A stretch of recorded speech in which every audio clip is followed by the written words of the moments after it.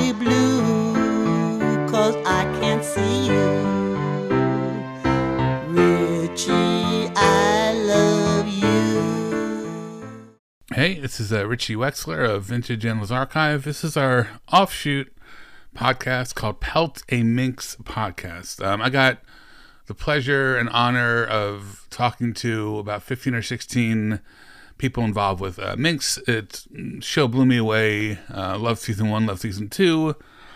And, you know, I really went all over the place to really understand the show. We talked to the sound department. We talked to Ellen, the creator. We talked to a bunch of the actors. We talked to people doing prosthetics, makeup, all kinds of people, some fans. It was a great experience. At the end of the day, we'll have about 15 episodes out. And this is episode 12. This is with essentially called Behind the Scenes. Levi, Vieira, makeup artist, Z Graham, makeup artist, and Jason Collins, who did prosthetics in season 2 from a company called Autonomous FX. So we got to talk to each one about 20, 30 minutes, and I'm really happy for you to listen to it. Again, if you have not watched Minx season 1 or season 2, get Stars. It's pretty cheap for the first few months. One of the best shows I've ever seen. The research that went into this, if you listen to the podcast, you will hear is insane. They could have done like a 15-part documentary on the 70s with the amount that they went into the knowledge that went into this show. So please enjoy.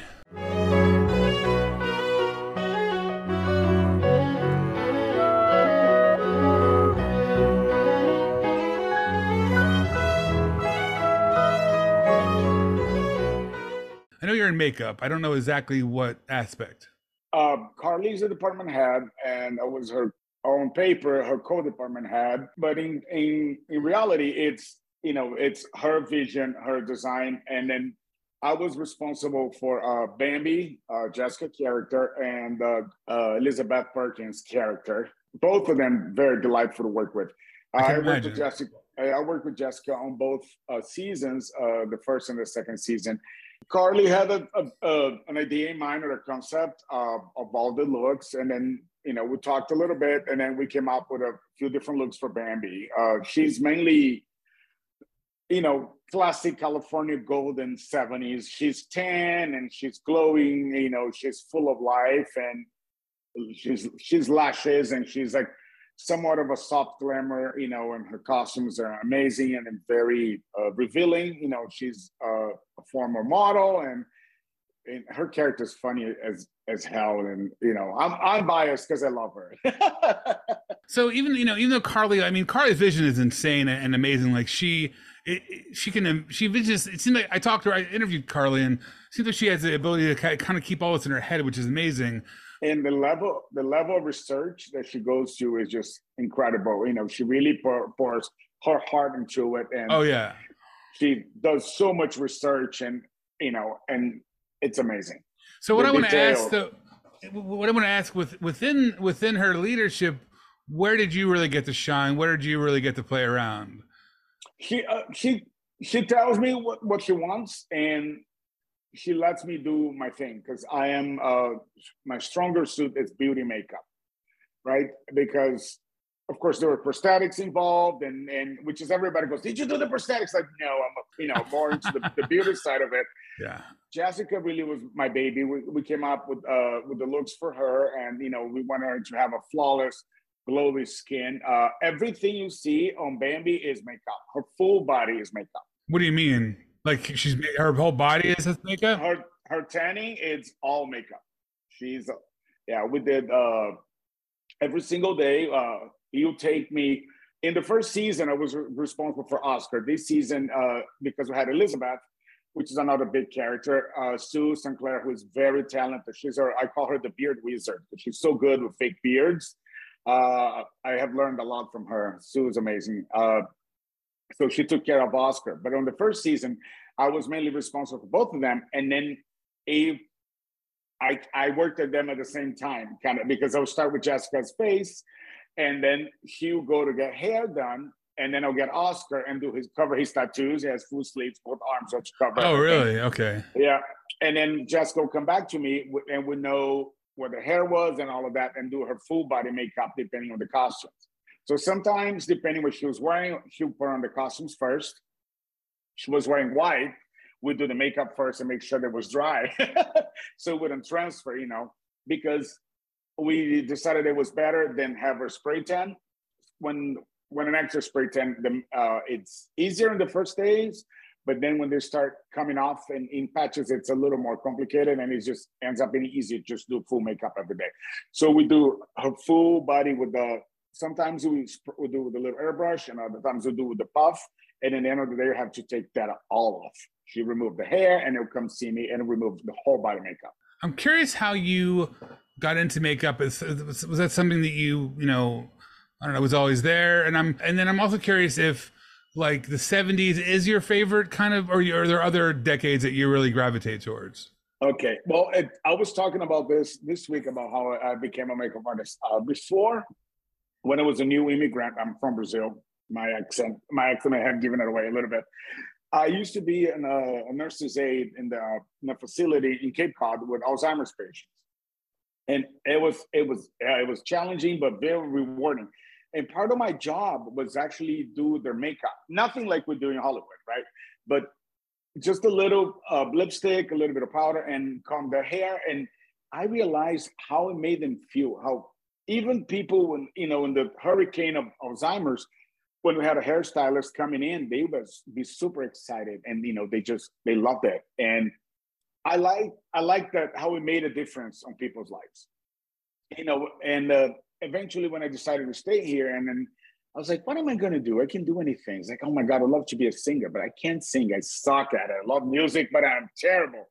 And I wanted to do something that I had fun in my job and something that I would like to do. But I had no idea if I could actually do makeup. So I went to school for esthetician, which is mainly on skincare and facials and all of that. But I'm too loud to work in a spa. And then there I got to put my hands on makeup, and I fell in love. And it's been almost 20 years, and I'm still doing it. And like in your overall career, is it mostly, is it all kinds of makeup? Is it like effects makeup, or is it mostly like this kind of makeup? What they call beauty or straight makeup.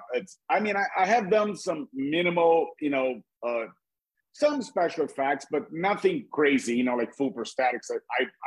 I'm always talking about learning because I find it fascinating and it's very interesting, when you do beautiful beauty makeup for a makeup artist, you're like, wow, that's flawless. Look at the blending, look at the eyes, look at the lashes and symmetry. But for most people, they're like, yeah, she look good. And you do one little cut with blood, and people go, oh my God, that's amazing. The validation is way bigger with special effects. Talking about makeup overall, are there certain, in your own taste, are there certain decades that you're more drawn to? Oh, yes. I love 60s makeup. Yeah. 1960s is just, it's probably my favorite. Because 70s is almost a little bit more on the natural side, though we got to play with a little bit of glamour. Most of my job is filming and TV, and most of the makeup we do, it's very natural. Like there are a few times that I worked on The Voice that we got to do some crazy makeup, or 1980s movies or film that we get to do some more dramatic stuff. We get to play a little bit. But most of the time is natural. But 60s, depending on where in the 60s, we get to do the cat eye and the crazy eyeshadows and big old lashes, and big hair, and it's everything big. And I love it. Yeah, I love it. It's exciting. Are there certain projects that you've worked on that have worked mainly in the 60s over in your career? I've done back in the day a few America's Next Top Models. I worked in a few episodes of that. We did some 60s makeup. I think Minx started in the late 60s. The first season, I don't remember. But we did very natural. There was other episodes, other shows that I worked. There was 60s. I'm going to remember now. Like, what was it? I know I did a lot back in when I worked in fashion too. I've done a few, photo shoots and things like that. But definitely America's Next Top Model had to do some crazy cat eyes. It was a lot of fun. I was curious if you can speak on it at all about how the different departments kind of work. It seems like with Carly's leadership, there's a lot of different departments going on. I was curious how the departments kind of work together, if you can speak on that. We work very close with hair and costumes, right? Makeup, I always, I always say that because we all going hand in hand, because depending on what she's wearing or how the hair is going to be, it all has to come together, because if the makeup is crazy glamorous and she's wearing something very simple and the hair is simple, everybody has to be on the same page. So, and not only on Minx, but I speak from, mainly most of the productions, we kind of have to work together. And we also normally sit together watching the monitor. The department heads, exchange a lot of ideas. And for us, department head of hair was Chris Fulton, who's very talented and very funny. And Carly and him talked about it and decided, her hair is going to be like this. But of course, we don't cross the lines, right? I don't tell hair what they should do, and they don't tell us what we should do because, it's crossing a line. But we work together. So like, hey, Chris, how what are you doing for Bambi's hair? Of course, a lot of the times we decide that on tests, depending on the show, before we shoot. And then you already know, Warner was responsible for Oscar. His costumes would determine whether or not I had to cover his tattoos. Like is he wearing sleeves? Oh, great. So I only need 15 minutes, we did his beard, which is his own beard, shave, and he'll be good to go. But most of the time on the first season, he was wearing a lot of vests. So we had to cover full tattoos. And then it was an hour and a half. So yeah, so all the departments end up working together in that sense. I'm curious. It just seemed like, this is the first conversation I've had that didn't involve the word penis, which I'm very happy about. I'm fine with, I'm fine having this be part of it, but this is the one I'm like, oh, I'm like, I think I've talked a little, I've heard it, I can't tell you how many stories I've heard about pubes, and I'm like, maybe it's today.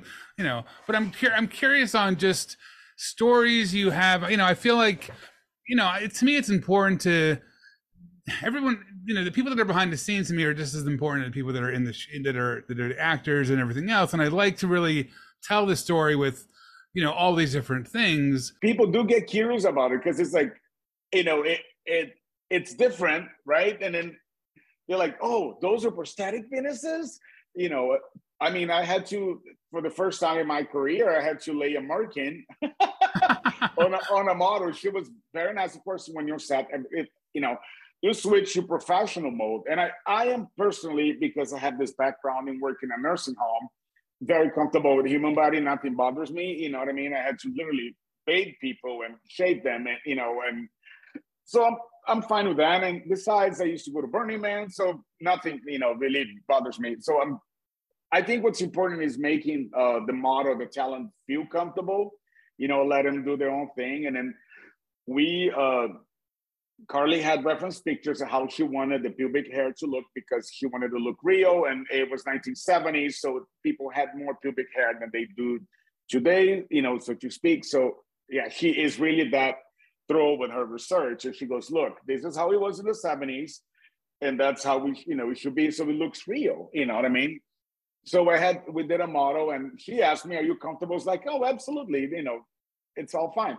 So we actually, they make him like a pubic hair wig that's called a merkin, and we cut it in the shape. And then when we laid, just the piece didn't look real. So we actually had to lay some pubic hair around it to fade it into the skin so to look real.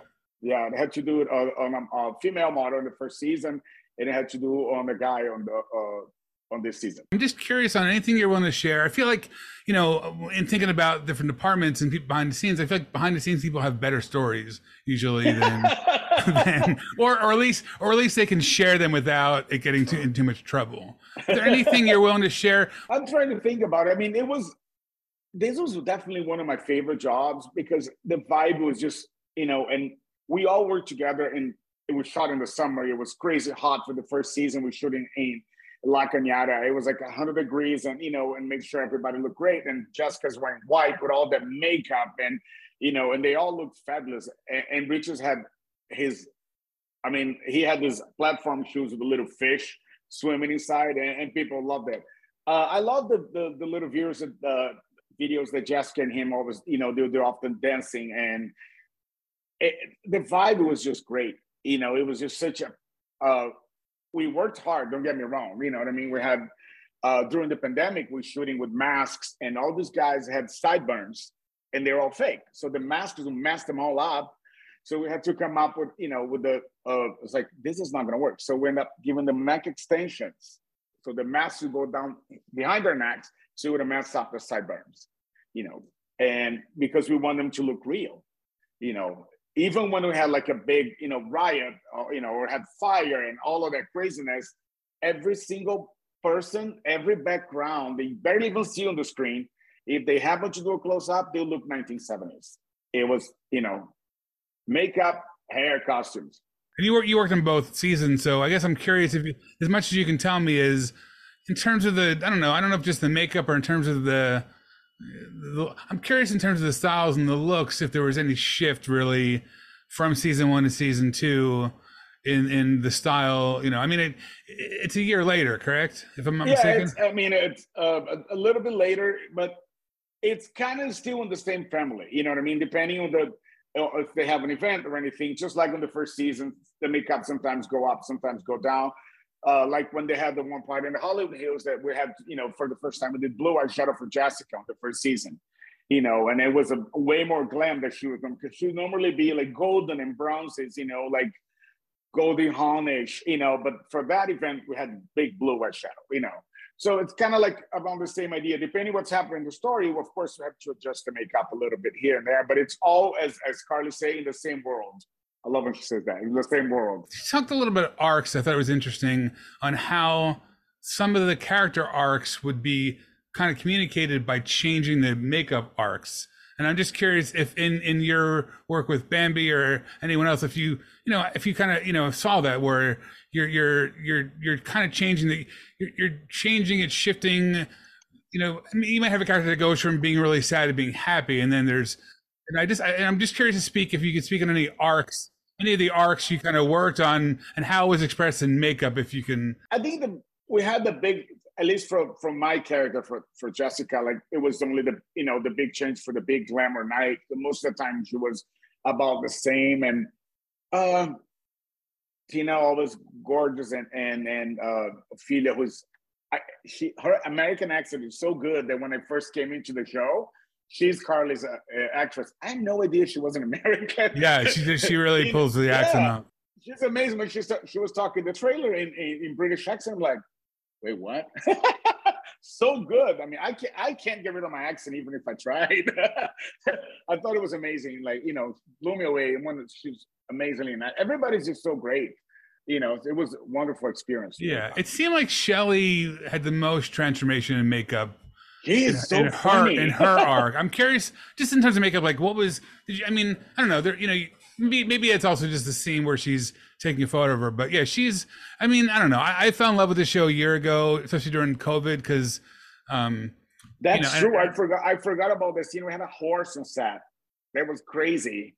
Yeah, and Shelley looked stunning. Susan Claire did her makeup, and she looked so beautiful, so beautiful. And it was like, wow, amazing. Because, she comes from being a Pasadena housewife, and then in her fantasy, she's all this beautiful, gorgeous lady. And it was great, their horse. That's a brilliant scene of just connecting like reality in dream life and going back and forth. The writing on the show is pretty amazing. I hope we get another season. It'll be awesome. I was reading something today about how they really want to go to the 80s and how they'd have to have 12 seasons. And I'm like, honestly, I feel like if any show jump in time. Yeah, I think I'd watch 12 seasons easily, but I think, I don't know. I mean, it'd be great. But yeah, they might have to skip a little bit. I'm all for it. 80s makeup is a lot of fun. I would love the show. This show is, learning about everybody, but especially like, I feel like understanding how Ellen worked and how Ellen made everyone feel at home, understanding how much Carly really brought to the table, understanding how much was done, like yourself and everybody else, to keep everybody feeling safe. And you could, and it reads. They made sure that all the models on set, because we had some of the featured background ladies, they often were topless, and we had a intimacy coordinator on set. If you didn't have to be on set, they would make sure everybody was out. They really filmed this in the most respectful way. and respecting the talent and the crew. And it was really beautifully done. And, as maybe a little, as much as they show on the show, they filmed in a very respectful way, and then everybody felt safe. And especially, now when Hollywood's all about, oh my God, Me Too, this and that, but it was amazing. It felt incredible, and it was awesome.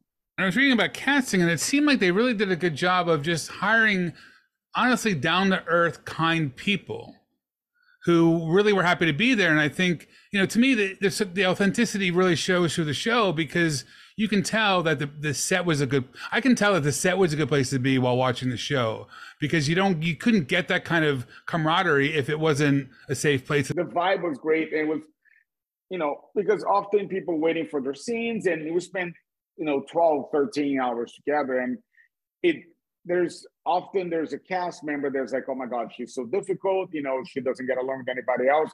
This was not the case. I mean, they'll laugh and they'll sit there and talk and, be in their costumes sometimes waiting. And it was awesome.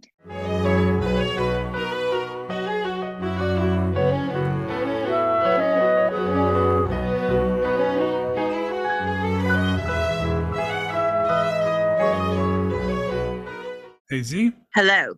Hello? Hi. Hey, how's it going? Good. Are you British? I hear a little British accent, right? I do. Are you British? Yeah, I'm actually from Belfast. Nice. So I'm from Belfast in Northern Ireland. Belfast. Northern Okay. Ireland. Okay. Ireland. Yeah. Well, all right. So it's not the same. Anyway, I thought if you're British, I thought you would have a connect. The Muppets were made there. So anyway, but I felt like the kindness, there's a kindness in the show, even though characters have a lot of conflict, and it just really, there's not a lot of shows that are just like about people like who generally like each other trying to work together, even if they have conflict. And it just spoke to me in a way of like, we need kindness right now in the world. And it was really, really great to take in. I could not agree more. And I also really loved how I loved every single character. Yeah. Like after I watched the first season, before I didn't do the first season. I only did the second season. Okay. So I had to watch it in a weekend. Yeah. And I was obsessed. Yeah. From the second I watched it, I obsessed. Like I would come home after work and watch it. Oh, I mean, I've watched it I'm going to watch it again. I think I've watched it 4 times. I was really sad when it was off the air for a while. And then I was really happy that it got back on. It was really, I don't know. It seems like these streaming platforms are just doing a lot of nonsense about money that doesn't make any sense. And it was really like ridiculous that they would take off the show out of nowhere, and then it didn't have a home. And then while it was like being made of a second season, like what kind of idiot?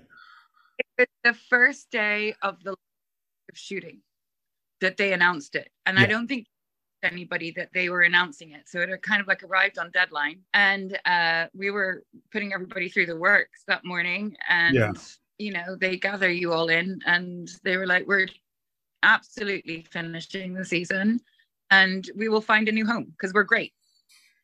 Yeah, and I was so happy it did. It just seemed like, I mean, that happens to a lot of shows, and it just seems like it's just some corporate person who has no clue about artistry or understands like what. I mean, that show is magic in a bottle. Whether it ever makes money or not, it's an amazing fucking show, and it sucks when it's judged by like, well, it only got streams, and when people are cutting this stuff down because it doesn't have numbers. It's just fucking ridiculous. And I don't know, just, I'm glad it seems like Starz is taking care of it, which is great to hear. I've actually paid for Starz in advance for a few months just to kind of give it some support because I wanted to be ready to, watch the old stuff and then see the new stuff. They seem to be spending some money on advertising.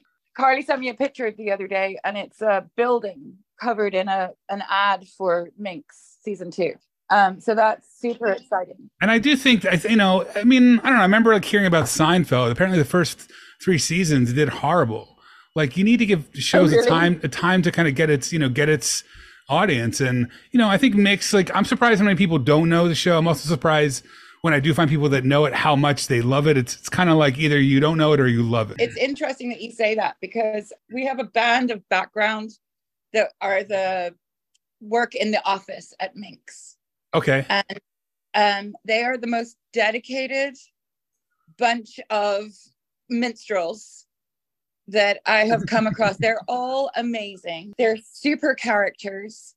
They're early for work. They're ready to work. They're excited to work because they love the show. When you say it, do you mean background actors or do you mean people working? Background actors. Background actors, yeah. Yeah. It's the biggest show I've ever worked on. It's a huge show. Like, I was surprised at the size of it. What do you mean by huge? When you say that, what do you mean by this? The amount of when you walk into a base camp and you see the size of the makeup trailer, and that there are two of them. So we had 2 makeup trailers, 2 hair trailers, trailers for all the actors. Like, it's a big show. We take up space, and also, like, our background numbers are not small. We were doing, between 150 and 250 background, full hair, full makeup. Yeah. Cost would take hours to get them ready, to send them to set. And they were also amazing. Do you know what I mean? Like, that really helps support the world. Not only does it help support the world of the show, but it helps make everybody feel welcome and at home. You're not just some extra being thrown on some shitty wig and told to, not, kind of hide behind people. We had a lot of repeat performers. As I said, the crew, the gang that are in the office, they have done both seasons, and they're just magical. I'm looking for stories to kind of pepper in over the episode. Just any stories, again, like, my podcast is, we don't really have many advertisers, so it can be kind of raunchy. I mean, we're basing this episode a lot on like dicks, and I mean, we can talk about anything. You don't need to like. So I'm allowed to call her the pube queen. As long as she won't get mad at me, you can call her the pube queen. What, how did you find out? How did you get involved with the show? How did you find out that you were going to be brought on? How did that happen? And then, from there, like what excited you about working in this time frame, essentially? I've known Carly for years. It's funny. Makeup is a funny world. You go on a show and you see the same people for X amount of years and you don't see anybody. Do you know what I mean? Like, and I hadn't seen her for a while. We ended up doing background this summer on All American. We just have a wild time together. She's so much fun. We work in a very similar manner. We think in a very similar manner. Do you know what I mean? We have a strong attention to detail, but we're fast. Yeah. And okay. I really like the pace that she goes at, because you have to move quickly on things. There's so many things going on at the same time. So we could be shooting some scenes, but preparing actors for other scenes, and also shooting the magazine shoots all on the same day. Yeah. Mad genius. While I have never worked really for her in the capacity of being the background supervisor. I felt that she and I communicated really, like, she's super. So that was your job, background supervisor? Yeah. So what does that mean? Someone who doesn't know makeup, what does that mean? Okay, so we have a whole trailer devoted to background hair and makeup. Background supervisor, I get it. Okay. Yeah. So, and it involves Carly and I. Carly does a lot of the hiring. I mean, we were hiring, between 15 and 28 makeup artists a day. Oh my God. Times. But then there were other days where there were just 2 of us. Yeah. So it really depends on the amount of background that you have coming in. I gotcha. And they're all big makeups. Do you know what I mean? Because it's not modern day. You're really relying on your makeup artists to bring out that 1970s feel. And I had a band when we got everybody together in the morning. We have like a little chit chat about what we're doing that day, where we're at, what the vibe is, all of that kind of stuff. And they're only allowed to do 1 blue eyeshadow. Per makeup artist is only allowed to do 1 blue eyeshadow, because if you let them do their own thing, you get a sea of blue. Right. So like, it's funny, after the first kind of big background day, my learning curve was like at a 90-degree angle. And I learned a lot. How much freedom did you have within that? I guess I'm curious. Very strict parameters. No facial. This sounds like it's nothing, but it is the biggest fucking thing in my life. Okay. Facial piercings. Those ridiculous eyelashes that sometimes look fabulous, but quite frankly, often look ghastly. Acrylic nails that could be doubling up as a screwdriver. So we don't want to see any of that. The beautiful thing about minks is like staying true to those muted colors, that kind of fall palette. There is a softness to that era, that end of the 70s. Do you know what I mean? Like we're in the beginning of the 70s. There is like a real softness coming out of the 60s and the graphic eyeliner. I feel like that there was a part of the 70s where we got kind of really soft and it got very pretty and the blush was very pretty. And then we move on to disco, which I hope we get season 3 because I am ready for that.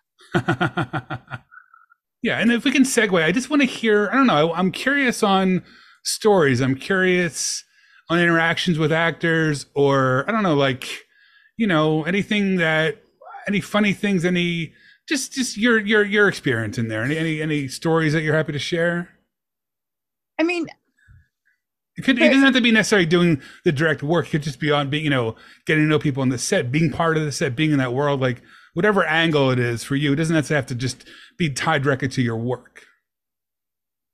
For me, I was very much because of being in the background, that was very much where my focus was. Yeah. I mean, we had definitely had some interesting days of pubes and the fact that nobody has any. Okay, we gotta, yeah, interesting days of pubes is a great start. So let me hear about the interesting days of pubes. I'm going to call it Pubegate. Pubegate?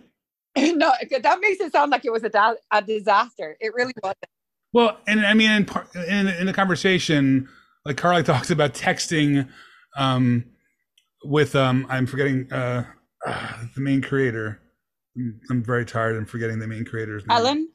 Ellen about like, oh, it's too much pubes. It's not enough pubes. Like having these deep, you know, intensive interactions and conversations around pubes, which is amazing. The pube conversations I have had with her are ridiculous. Ridiculous in the fact that they're so freaking funny. There was a day where we had a lot of male nudity. Okay. And you're definitely, you know, dealing with a lot of actors and also men who are willing to be naked on film. Yeah. Do you know what I mean? It's not like you can throw a rock and find them. They need to be, there's a certain level of comfort that they need to have. Yeah. And all of that. So you're getting that, a character.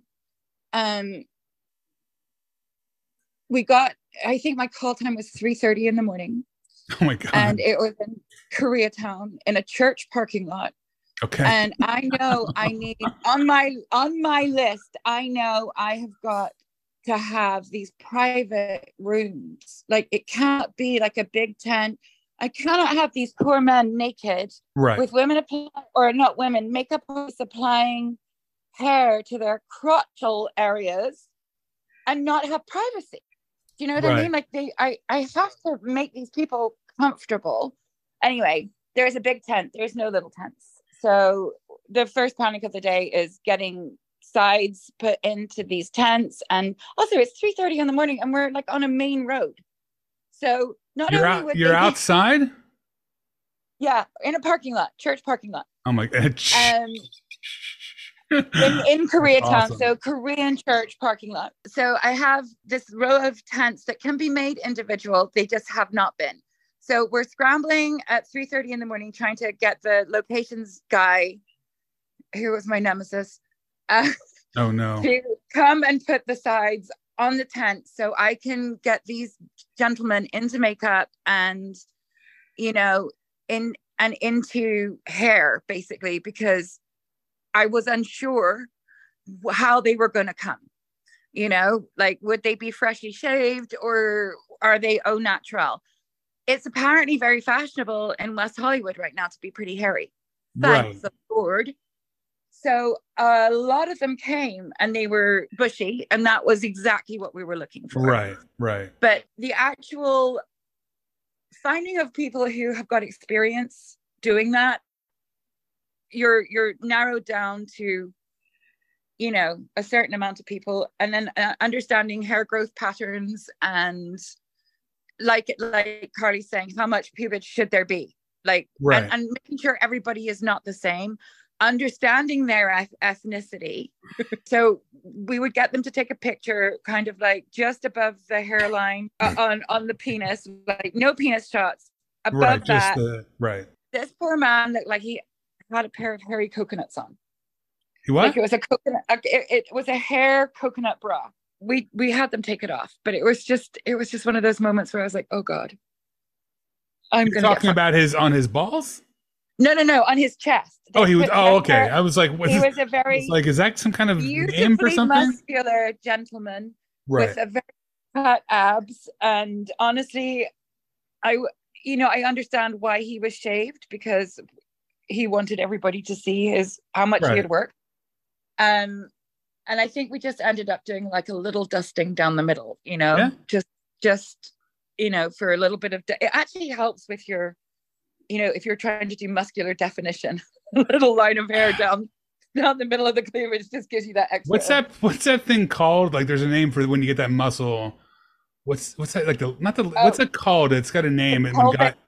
That pelvic thing. If there's a name that's a little more like I know what you mean. I have no idea. It doesn't matter, but it's funny, like when I was talking the other day to Carly, it was like, I mean, I joke as someone who was born in the 70s, like I can't tell you I've ever really thought about pube fashion in my life. I've never really been like, oh yes, I must go with 90s pubes. Like, like, I don't know if that's just me or like, I'm not really one to groom, I mean, I groom, but I'm not like in the, I'm not like manscaping now. But I just think it's funny that there's like this, when you think about it, there is this, this, you could map it out of like how pubes have changed over the last 50 years, which is insane. And also like thinking about like, I'm sure there's people that like try to figure out what's going to happen next in pubes. Like what are the 2030 is going to be like, you know what I mean? It'll just be like fashion. It will just cycle around and around and around.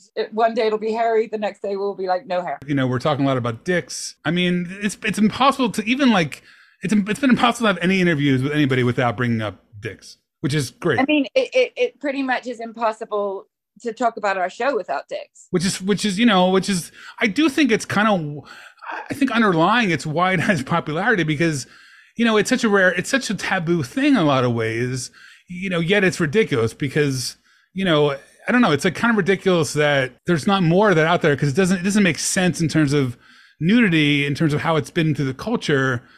And I think in the 70s it was more, it was normalized to a certain extent. It's weird to me to think just culturally that we got to think about offending people 50 fucking years later. It's wild, isn't it? And also, like, even if you think about movies in the 80s, everybody was topless. Yeah. Everybody was topless. I mean, I cannot imagine anyone agreeing to do that these days. One of my favorite all-time movies is Valley Girl. I don't know if you ever saw it. Honestly, it's my biggest obsession. And I remember getting like the new like Blu-ray, and it had an interview with the director, and they literally had to include 5 boobs to get money to make the movie. Like movies had requirements of a certain amount of boobs. Yeah, I mean, I cannot imagine even trying to find somebody who would explain that today. For decades, you have to have boobs, and yet, penises are off limits. Sorry, we can't do that. Like, what's the fucking difference? Do you think Minx has been a leader of opening up more dicks? That show really, looking back at culture, that show really brought the dicks back. It really brought, and I think we're bringing dicks to a whole new level in season 2. Like there are a couple of things that go on where you're just like, what the hell? I'm curious if you can speak of it without getting yourself in trouble. Like, what's the, what I liked about hearing about the first season is I didn't know that first opening scene was mostly people without prosthetics, if I'm not mistaken. I could be wrong. But I think the rule is if the dick talks, like if the dick has speaking lines in the script, not the dick. Yeah. So what's the difference? I mean, if I'm going to have a rash, it's hard to ask this question because it's making me laugh, but I'm curious on how dicks were kind of handled. And I mean it's in a professional question, but it's hard not to giggle. What's the difference in how like genitals were handled, male genitals were handled? Oh man, I'm making it worse as I speak. Very carefully, obviously, but they give them a little pouch to put them in. Like there's this little kind of bag with a drawstring, and if they want to wear that, they can. Nobody is forcing anyone to do anything. Yeah. You're understanding as a makeup artist that if you've taken the job for that day, you will be handling penises, and there is no handling charge. Like, it's the same price. So, I'm going to call this segment "Handling Penises," just so you know. it's the same price. There is no handling charge for that. I have a friend who's a tattoo artist. He straight up charges $500 for touching it. Yeah. Like, if you're going to make her touch it, you are paying for it. Yeah. So if you're having anything tattooed on your willy, it is $500, and then I don't, I have tattoos all over, but there's certain areas that I don't need tattoos on. Well, I understand a lot of barbers have had them turned into barber poles. But, oh my God. I might make a little, like, 2 dots and a little happy face so that it's smiling. But otherwise, that's going to hurt. I don't want anything more than like 3 seconds, because that's going to. Yeah, no, I mean, she does tell a funny story about tattooing them and how, they're all gung-ho in the beginning, and about 30 seconds into it, it's over. Yeah. It's everything, all the fight has gone. As someone who worked in the show, what's something to look forward to in season 2 in any capacity that you want to speak of, or in any capacity you worked in, or anything you want to talk about? What's the exciting thing? What are you excited about for season 2 for people to see? There's a new actress who is in love with since the beginning of time. The Right Thing, but Elizabeth Perkins. I mean, honestly, does it get any better? She was in Big, right? Speaking of Dick, speaking of penis film, she was in Big. She was in Big, but also, have you ever seen Weeds? Which one? Weeds. Yeah. I like that show. She was the best friend who turned into a drug addict. And I know she was in like all the like 80s. I think she was in I think she was like not part of their Brat Pack officially, but very connected to them. I want to say adjacent. Like 80s movies for me are the best. Yeah. Which one of your favorite 80s movies? I mean, if we're talking about the girl stuff, like Girls Just Want to Have Fun was like one of the first American films I think I ever saw. And that was it for me. I wanted to come to America. I think I have to give Summer School, though, an honorable mention. Summer School, yeah. Especially for a makeup person, right? I mean, honestly, for me, that was where makeup came into play a lot. There were some pretty dark ones, I feel, as well. All right, I got to run, but it was great talking to you. We did like 4, again, by the time this goes out, we'll have done 5 interviews with people in Minx, which I try to get everybody, but it wasn't going to work yet. But I feel like if there's another season, I might be able to get the whole cast at some point. And they're all super lovely, super. I mean, I adore Ophelia, and I think at one point put them all in a Hulken. I don't know if you know what a Hulken is. All makeup artists have them. They're these enormous back nails, and I'm pretty sure if you look on Carly's Instagram page, there is a picture of Ophelia in the Hulken being dragged across the 4 corners. Oh my God! What was very clear to me. And I'm happy, like, I don't know, I trust my instinct intuition. It was really clear to me that apparently everybody, you can't get authenticity and kindness from a cast if it doesn't exist in the set. You can't have horrible people telling you what to do and come and have people seem like they're getting along. So it was apparent that there was a lot of kindness and camaraderie within the cast. And what's been really cool is everyone I've talked to, I've heard some story about them having some interactions with Ellen where like Ellen really like made everyone feel at home in the same way that the makeup team seemed to, bring in all the, especially your work, to bring in all the extras and like you're welcome here. You're part of this world. And I think that it's very apparent. And when you watch that show, that you can feel, to me, I could feel that camaraderie and kindness. And that's really what makes it really authentic to me. I feel like that show, as much as it's kind of exaggerated, every performance is very authentic, in my opinion. I've seen a lot of movies that are period pieces, and they can be done horribly. But this one, even if the show sucked, I would have loved just the makeup and the how well you handled the time period. And the costumes are pretty Right. epic. I mean, everything. It was just so very like well done and real. It wasn't, I don't know, you see a lot of movies that take place in the 80s and you could just tell it's, and then when you realize like the work you did, the process, like if you know, you say you think of like Carly, when you realize what, you know, that she was able to like pretty much map out everything in her head to communicate with people. And it, you know, like, holy fucking shit. Like that's, again, genius to me. It wasn't just me. I had there were about 5 makeup artists that I could not have lived without. One of them was Tanya Verna, who took care of all the hair for me. Like while I was running around, you know, trying to get all these people through makeup, she was the captain of all the hair pieces. Nice. So, you know, it's pretty intricate putting hair pieces on people, keeping them on people because their background, you're not, you know, they don't have a personal makeup artist, but also getting them back at the end of the night and having them ready to go the next day is a feat that is. Just real quick, how large, it seems like Carly was the head of the makeup and prosthetics, correct? Yeah. She was head of the whole show. Like as far as makeup was concerned, it's Carly.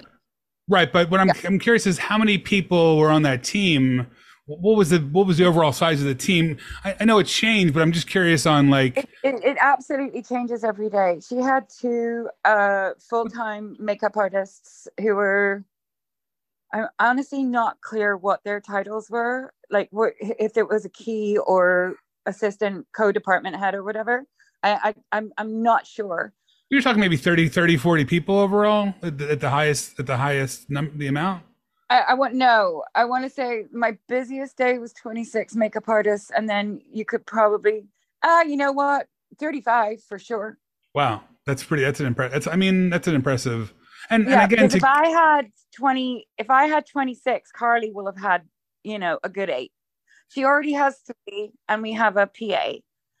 So that's 4 like full time, plus me and Tanya also full time. So every single day without fail, you've got 6 people. And in your other work with other shows, is anything compared to that? No, I mean, I've worked on big shows before. I've done Brad Pitt movies. I've done a whole bunch of stuff. So big background days are super interesting. And how they're run, like it has to be a military operation almost. I mean, some shows just make them digital. You know, I work on All American. I can tell you all about a digital crowd. It's like, the worst. But we do football, so I don't mind it so much as a football kind of audience because I understand the cost of 1,500 people every day, dressing them, feeding them. All of that, I get how that could work out not to be cost effective, but in any other situation, absolutely not. I'm totally against AI. I just love that at this time there are still, you know, movies, shows that are going back to like 80s, you know, the way it was in the 80s where it's practical effects, it's physical effects. Yeah. And again, that just speaks to the artistry behind it, which I think obviously was very understood by the whole team of creators and Ellen and everybody else, because that's apparent that it was an important, it's almost a character in its own in this. And you know, you've got to think about transpo as well because of all those cars that they were bringing. And the fact that when you look up a street, like in an opening scene, what is set in your mind? Do you know what I mean? Like how much you're taking subconsciously. What kind of cars are they? What is their hair like? What is your brain automatically makes these assumptions without even realizing that you're making them. So you see these cars, you see these outfits, you see this hair, this makeup, and your brain is like, oh, 1970, 1980. Oh, this is, you know, they're wearing juicy tracksuits. It's early 2000s. You know, these things that are subtle indications of where you are in your show, what the time period is, what the vibe is, what the neighborhood is. I mean, for me in season 1, it was the Dick Bell. I loved the Dick Bell because it just was really representative for me of everything. Yeah. And every time I sang it, it was like a cool, like they're succeeding even more. There are all these little things that make it, like these little tiny nuanced things that I think are so magical. What do you think the period, the costumes and period pieces and all the nudity. Like, what do you think the authenticity of that really did for the actors, if anything? I mean, I think it gives them there's a is it a liberty or like a freedom? We're kind of uptight, especially in America. Yeah, I guess for me, having done like theater and shit, I feel like when you walk into a world that in a movie set that feels like it's 1970, it's gonna make it feel real, in my opinion. I could be Oh, wrong. I mean, it really does. And when you put in all the background, I'm thinking specifically of The Office because it's such a Right. buzzing environment. Yeah. Like when you walk out of there, the back walls of that are just like plain brown wood. Okay. And then Oh you my walk God. through this archway and it's like Willy Wonka. There is you're right. There's a magical thing that happens when you walk into that set. Yeah. And it feels like you're in a real place. That's the magic of TV is that, you're basically on an off ramp of the 5. And there's a car crushing company next door that are crushing cars every 5 seconds. But, we're just going to make a TV show. And to me, because I'm kind of anal, like I'm a little bit on the spectrum, and I'm just like an anal artist person. Like when you can tell it's not real, or there's something there, and like, oh, they wouldn't be wearing that. It just kind of kills it for me, at least. When you can tell like the time wasn't put into it to make it accurate and authentic, it's just like, why do you make it with a massive tattoo or a nose ring? right? And I'll look for that shit. I'll be like, it ruined it for me. That ruined it. Yeah, it does. Those fake eyelashes. It really does. That didn't happen then. So we were really strict about that. Like, I sent more people home for not wanting to cut their nails or not being able to take out these ridiculous piercings. Like, you have 17 piercings in one ear. I can't use you. Why would you even show up to that if you're trying to do a 70s period piece? Why would you even show up if you have that much? There's the questions that we constantly ask. Right. You can send all the material that you want, and to be honest with you, we send very detailed information. My thoughts are is that it gets put to the bottom of the pile with COVID. Once you've read through all the COVID stuff, I mean, I just think they switch off after that sometimes. All right. Well, it was great, Z. It was great talking to you. Thank you, my dear. No problem. I can't wait to hear it. God, please make me sound good.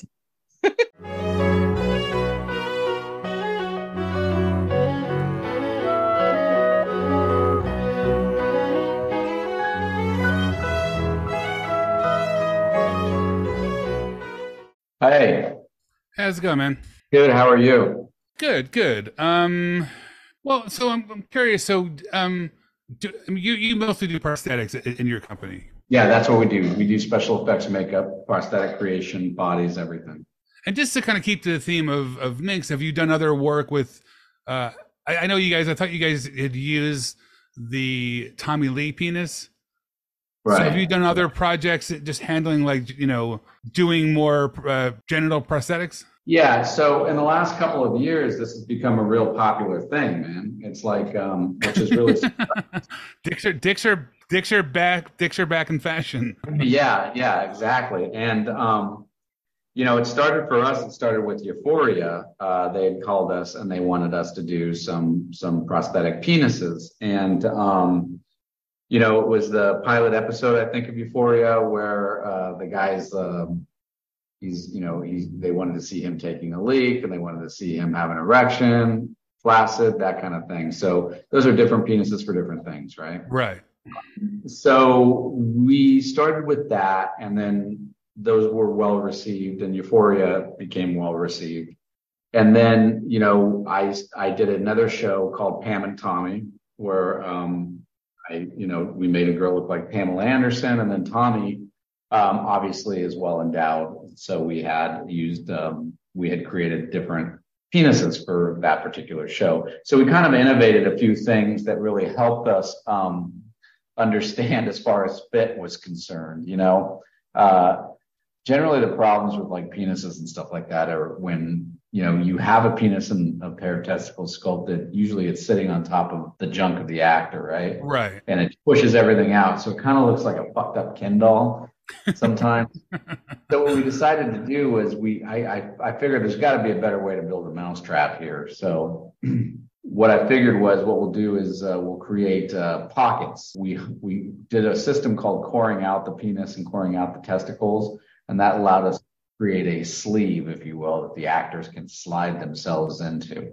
And that got us closer to their body. Now they don't look like a fucked up Ken doll, and it looks like they got a big Johnson, you know. So the trick of all these things really is like, you know, like Pam and Tommy, they wanted Homeboy to have a conversation with his cock, you know, and it was like, so, you know, you're creating something that can go from flaccid to erect and, you know, has all the mechanical abilities to do that, but he's also got a shit ton of cables coming out of the back of his leg, you know. But most times they don't want that, so it's either they're flaccid or they're erect, you know.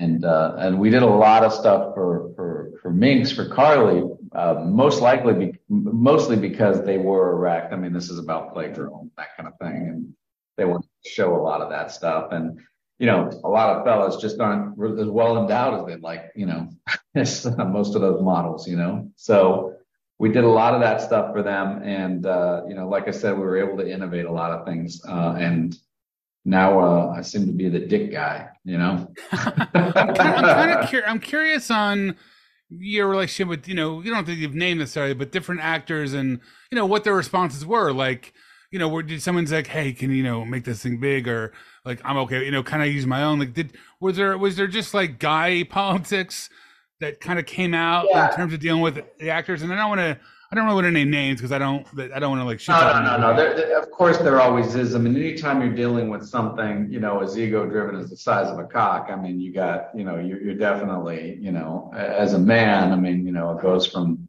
you know, it's all anybody talks about when you're a kid, you know, it's like making jokes about it or whatever. So there's a lot of like, you know, delicacy around the whole thing. But I think that most actors who come to us and we're fitting them for it and everything, they're, you know, at first they're kind of like, and they make a bunch of uncomfortable jokes and things like that. But I think once we get it on, like, you know, because they realize that, like, I don't need to be in the room while they slide themselves into it. So I don't need to see their junk. Right, you know? right. And so I think what they start to realize is they're like, oh shit, this is like a garment. You know, I don't have to be hanging out on set all day. Like, you know, it can now become part of the joke instead of having the insecurity of everybody looking at their real dick, you know. And now that they have a fake dick on, and there's still some sort of privacy to the whole aspect of it. They're not really naked, if you will. I mean, you can see their ass, but as far as the you know, the rod and berries, you know, everybody's all right with it because they're like, oh, right, no, nobody really knows the size of my dick, you know. And I think that there's a little privacy in that, and I think that offers a lot of security. I always try to talk to them. You know, I get the director, I get the producers, I get what they want, or the makeup designer like Carly. I get what they want. And then, you know, you have a conversation with the actor too. And, you know, you want to make sure that they're comfortable and, you know, and hey, can it have a little bit of weight to it? So there's a little bit of swing, or hey, can it have and so when you realize that, you know, and when they come in, you know, we're kind of making jokes about it. We're having a good time with it, but it is, you know, and then once they know what I've done and they've seen the body of work, I think there's a little bit more security there, you know. What was, I'm sorry. No, I was just going to say that we're not just a bunch of creeps. What was like, if you can, I'm curious on like a challenging moment and maybe a funnier moment if you can share. Yeah. The biggest challenge of Minx was the time period. It's the hair, right? Of course, you have to get a bunch of people to agree on a size, right? That's always fun because it's like everything. It's like when you ask somebody something, okay, yeah, it's fine. But when you ask them to look at it and approve it because you have to mold it, then everybody gets around the table and looks and says, well, maybe this or maybe that, or maybe it's that sort of group think. And you're just like, it's amazing. It happens with everything, including penises.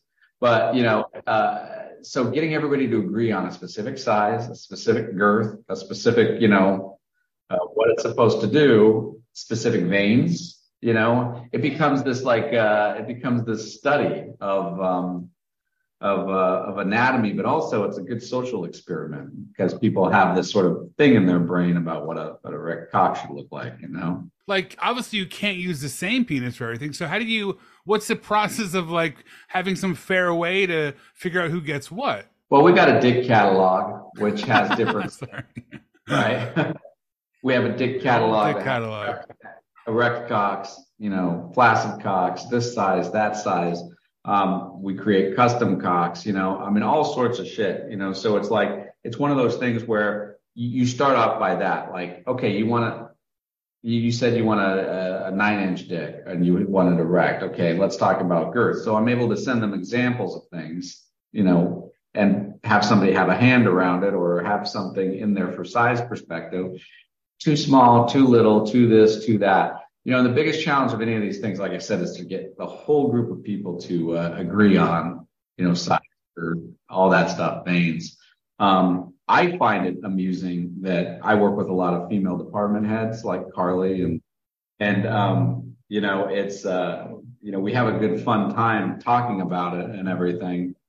I just love how most women dive right into it, you know, whereas most guys are kind of like, well, you know, man, you know, but most women are just like, I think it got to be like this. It's got to be like that. It's got to, you know, this with the shaft. You're just like, Jesus, you have no problems talking about this. I'm curious real quick on like the legal aspects of general male nudity in say rated R films, and also like are there any like laws around using prosthetic penises? No, I don't think there's any laws. I think right now, you know, why there's an influx in prosthetic penises because there's been an influx in male nudity, but there's also been an influx in specific character attributes, you know, mostly if something needs to be erect on set, you know, nobody wants to have an erect actor on set, you know. I don't think there's no law against that or anything, but in today's environment, you know, you also don't want to open the door for any HR problems or any of that kind of thing. Political problems with like. Absolutely. Yeah, absolutely. So ridiculous, so it just solves the problem having a fake dick on them, you know, because then it's fake. You know, the erection's fake, the flaccidity's fake, whatever. It's all fake. The size is fake. Closes the door, and then legal doesn't have to worry about it. So there's that aspect. And I think the other aspect is just the environment that we're in when there's nude scenes or there's naked scenes or there's intimate scenes. Having something between the actors is a good thing. There's another level of protection. You know, we have a lot of intimacy coordinators now that come in for a scene and talk to both people to make sure that the woman is indeed happy or okay with what's about to happen, because a lot of actresses have said that they've been in situations where they've been forced to do certain things that they didn't want to do. And, you know, we're in an environment right now, as we should be, where some of that stuff's been called out. So I think that having this is an extra level of protection for legal, for the studios, for the comfort, for the actors, and that a conversation ensues and people aren't being pressured to do something, you know. I want to ask you a general question as it relates to minks. You've been doing this for like a long time, correct? Like 20, 30 years? Yeah.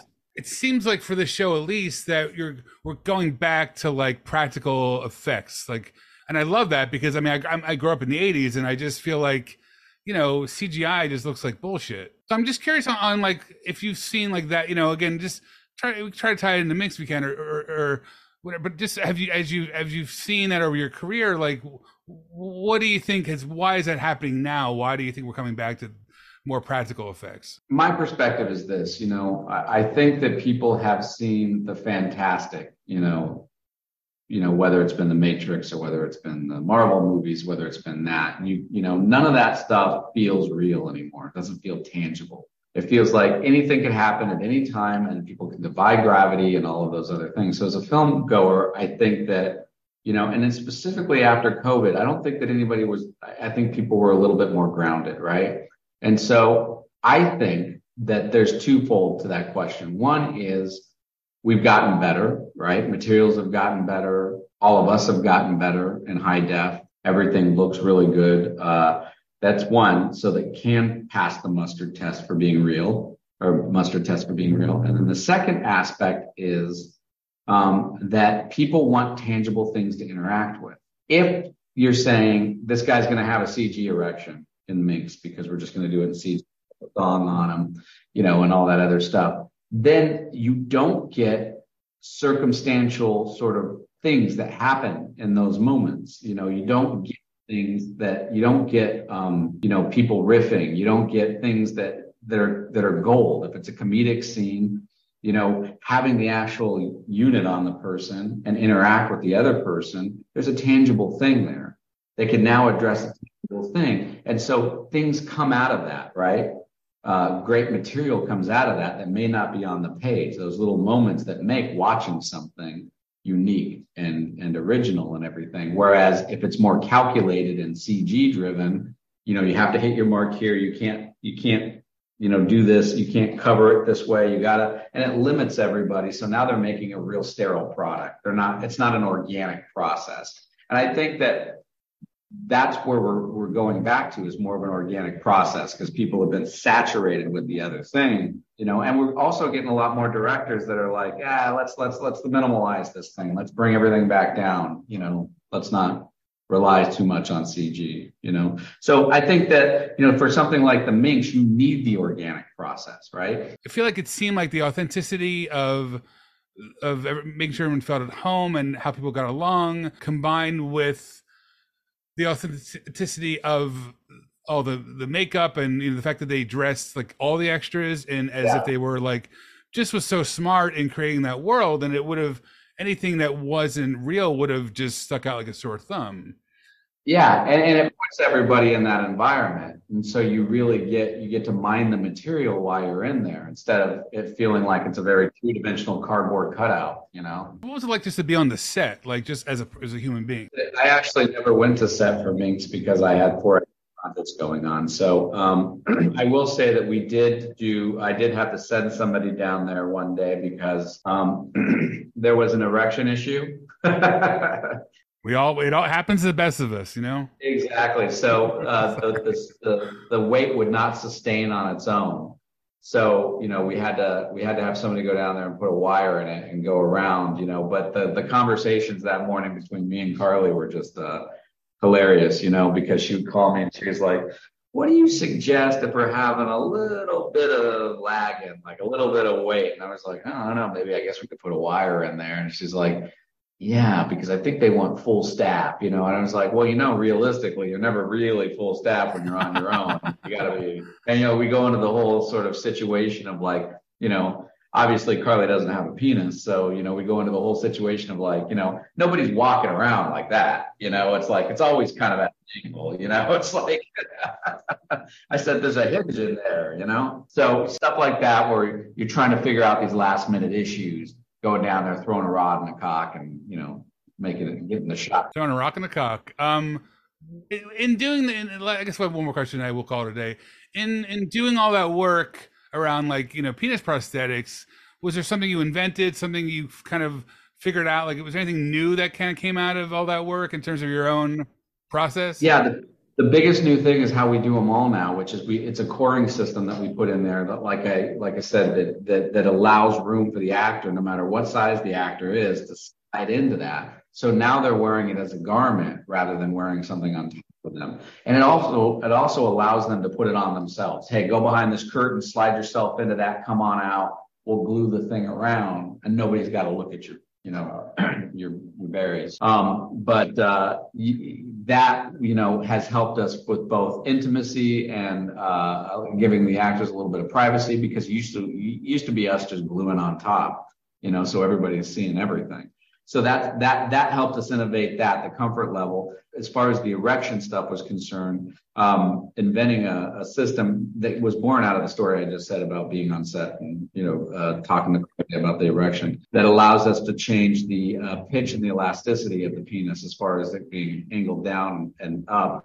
It's a separate pocket for a pole to slide into, a piece of armature wire to slide into, that can then give production what they want. They want it like this. They want it like this. They want it to the side. They can do anything they want now. That was all born out of a necessity, and a necessity from minks, with all the crazy pubic hair. Curious on the span, what is what is the smallest one?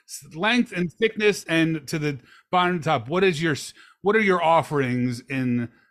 We go from the offerings we catalog is we go from micro penis, microphallus, which is about an inch. Okay. Erect. I'm sure many people want that one, correct? That's usually to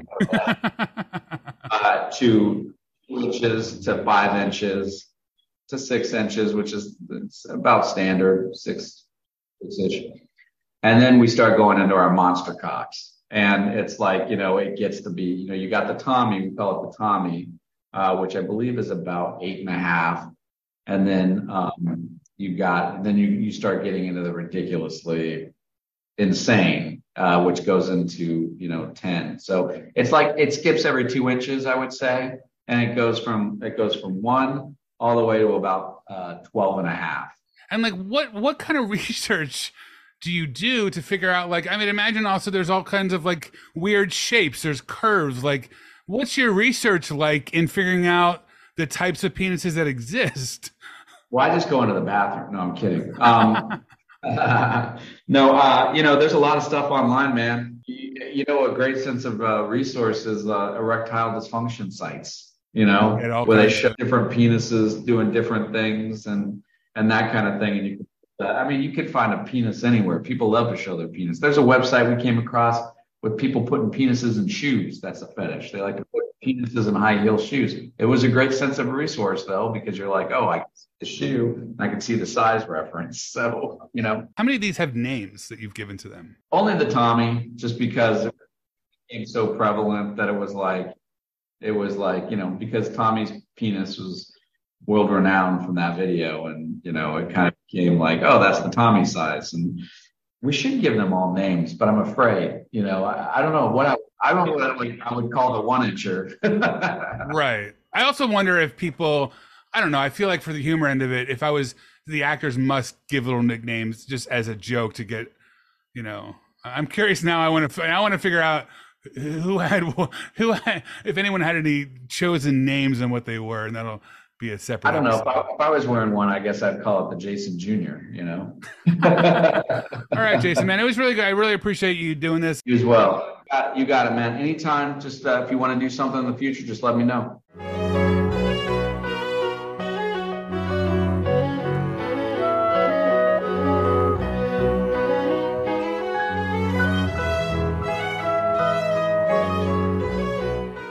Hey, thanks so much for listening.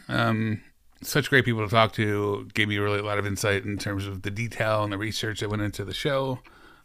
So impressive. If you haven't listened to other episodes, we have one with Carly Herbert, makeup department head, Ellen Rappaport, creator, director, writer, Eric Edelstein, Willie, Sam Levine, Franco, Lenham Parham, Shelley, Rich Summer, who played Lenny, Oscar Montoya, who was Richie, Stephen Tobolowsky, who was Conrad Ross, Jason Collins, who did Prosthetics season 1, we just talked to, Jason Hammer, Prosthetics season 2, we just talked to Z and Levi, Marie Schley, who did costume design for season 1 and 2.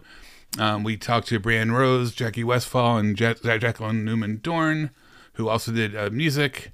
We speak with Mason Flink, who's a writer and story editor. Shalita Bouchamp, who is a fan and a magazine producer based on Minx.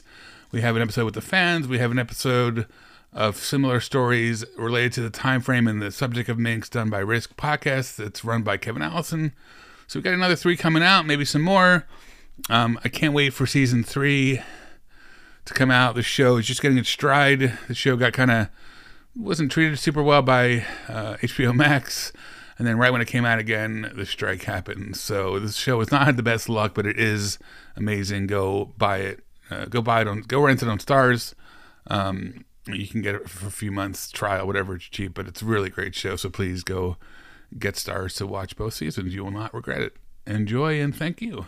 We thought in different ways. Look around the world today. Richie,